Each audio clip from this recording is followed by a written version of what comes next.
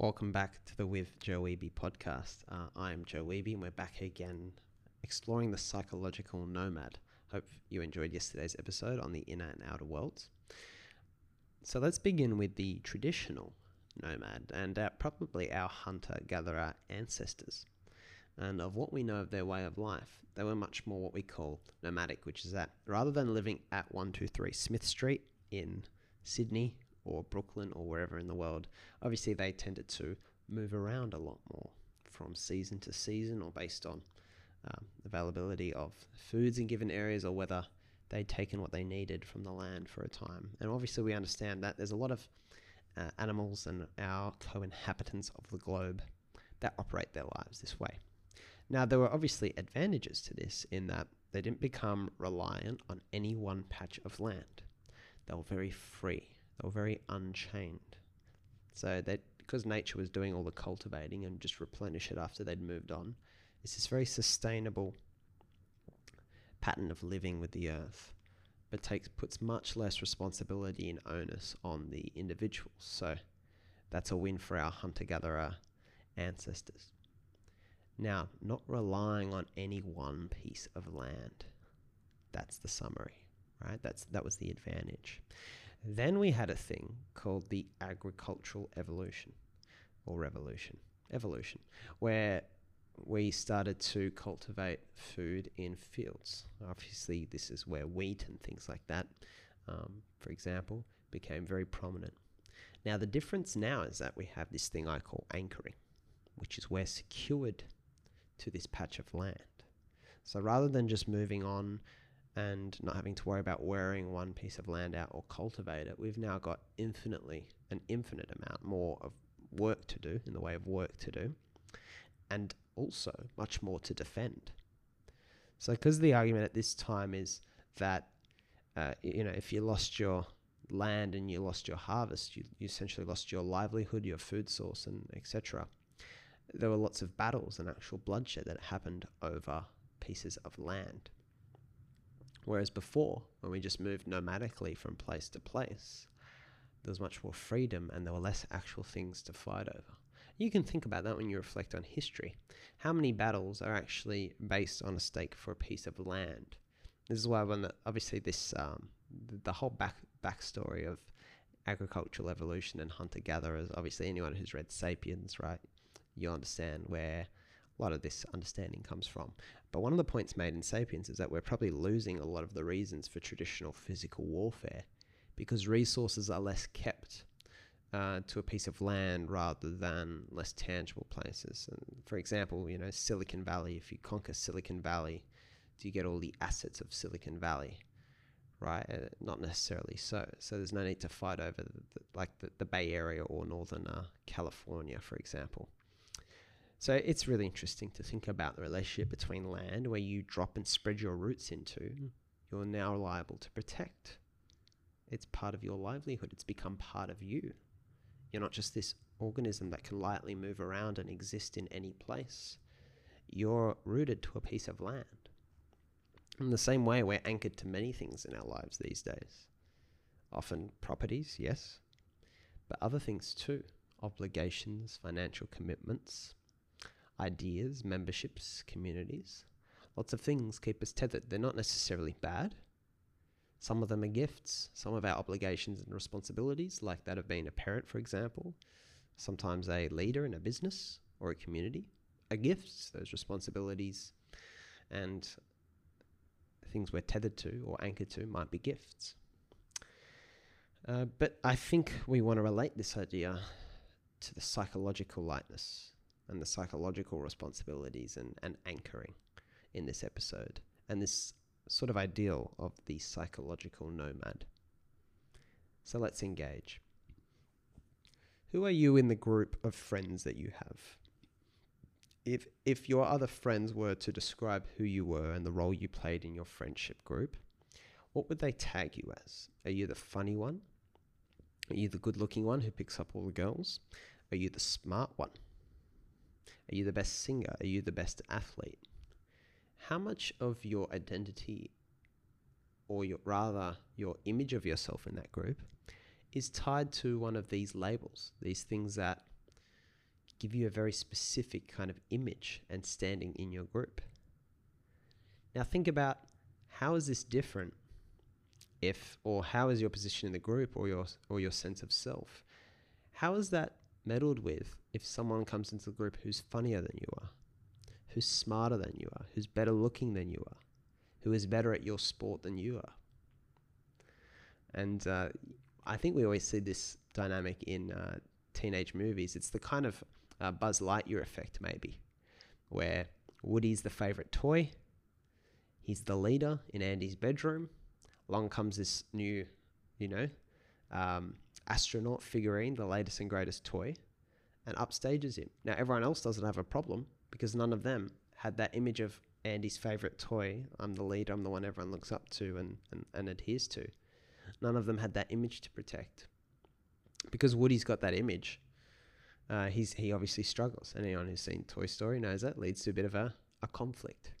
And it's this really interesting thing about being, I guess, distinguished in a field or being seen as number one.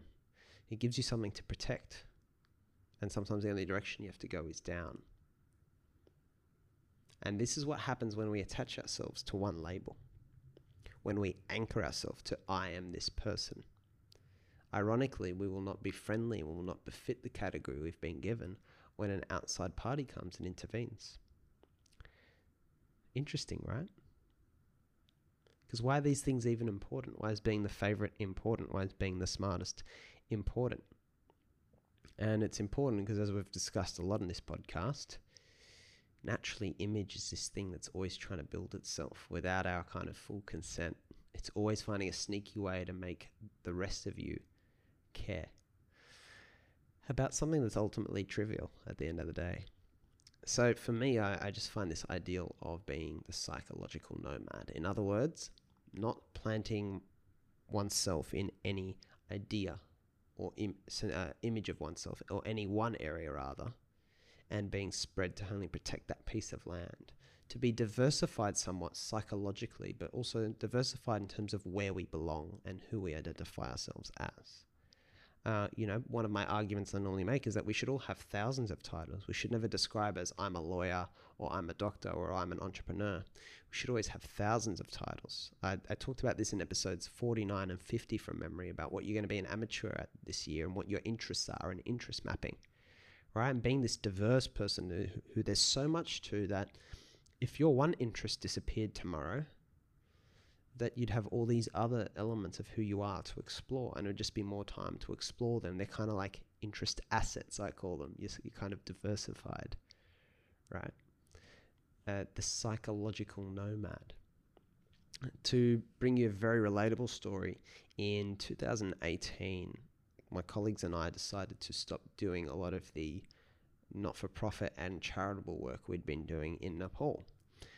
The main reason for that was that we saw that when Nick Abraham had set up a business in this community we were working in, that'd been the most powerful impact we'd seen, and also the thing we had been best placed to do to serve this community.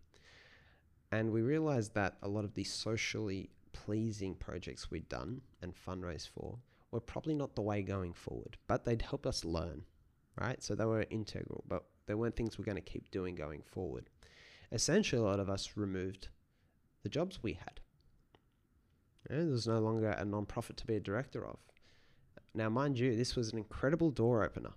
It's an incredible networking tool, great way to meet people and get your foot indoors and bring awesome opportunities. But luckily, we were all kind of doing other things at the time.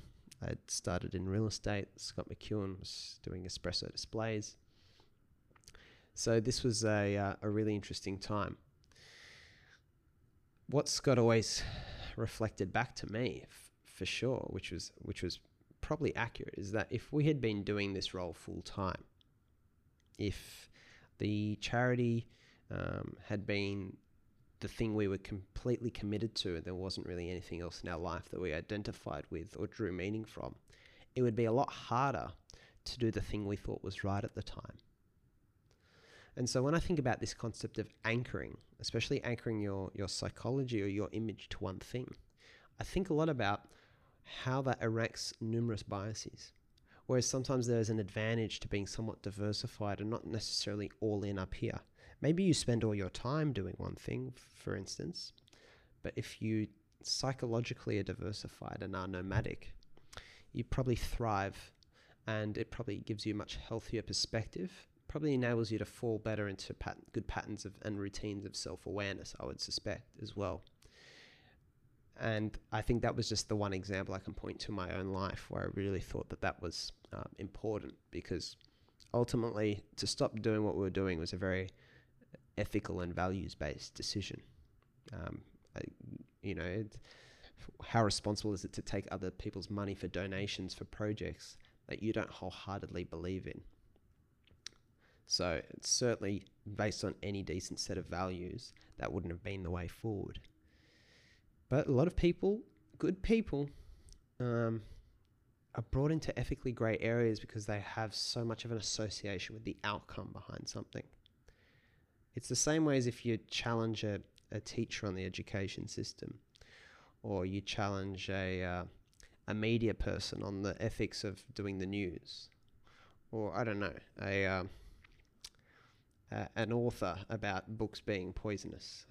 That's a bit more of a random example. I don't know where that came from. If someone's whole identity is wrapped in a thing, how objectively can they look at it? Now, what's the advantage of having your whole identity wrapped in a thing completely? I don't know. Normally I can't think of any, but you're free to come up with any, sure.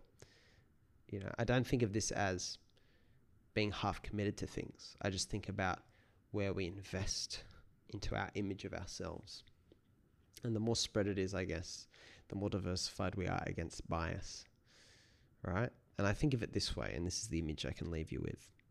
If you anchor yourself to a ship, for example, I'm a lawyer or I'm a teacher, and the ship starts to sink, if you've chained yourself to it, you go down with the ship, right?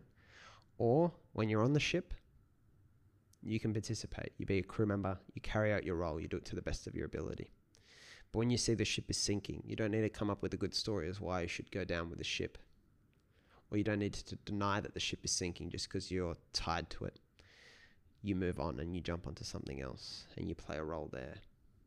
So that's the psychological nomad. So what psychological diversification do you have? Have you anchored yourself to an idea? Is it a political party?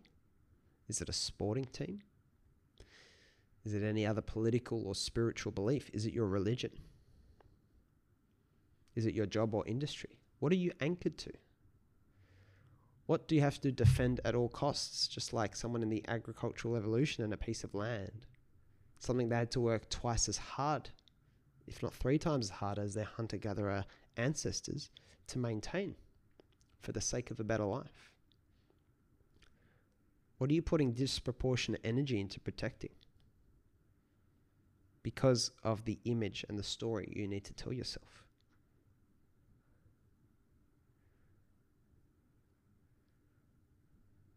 How's that as a thought to start your day? And I always think about it too, guys. So don't think I'm just sitting here on top of the mountain throwing down wisdom. I think about this all the time. Where am I blind? And how do I diversify so I protect against the blindness, or rather reduce it? It's very real. The psychological nomad. I hope you enjoyed that. If this podcast episode would light a spark with anyone or open a door for them, please feel free to share it with them. As I always remind you guys, the best way to open 1,000 doors for you is to concentrate on opening doors for others. I never ask for reviews or anything like that. It's not so interesting to me, even though that would be good for the podcast. It's more about having these conversations and then being the person to open a door for someone else. If you believe in the idea, you're now passing on this door opening process. We can hopefully all be opening doors for one another. And then we can have much more, or many more rather, psychological nomads, right? That'd be really cool. So thank you very much for listening, and I guess we'll see you again tomorrow.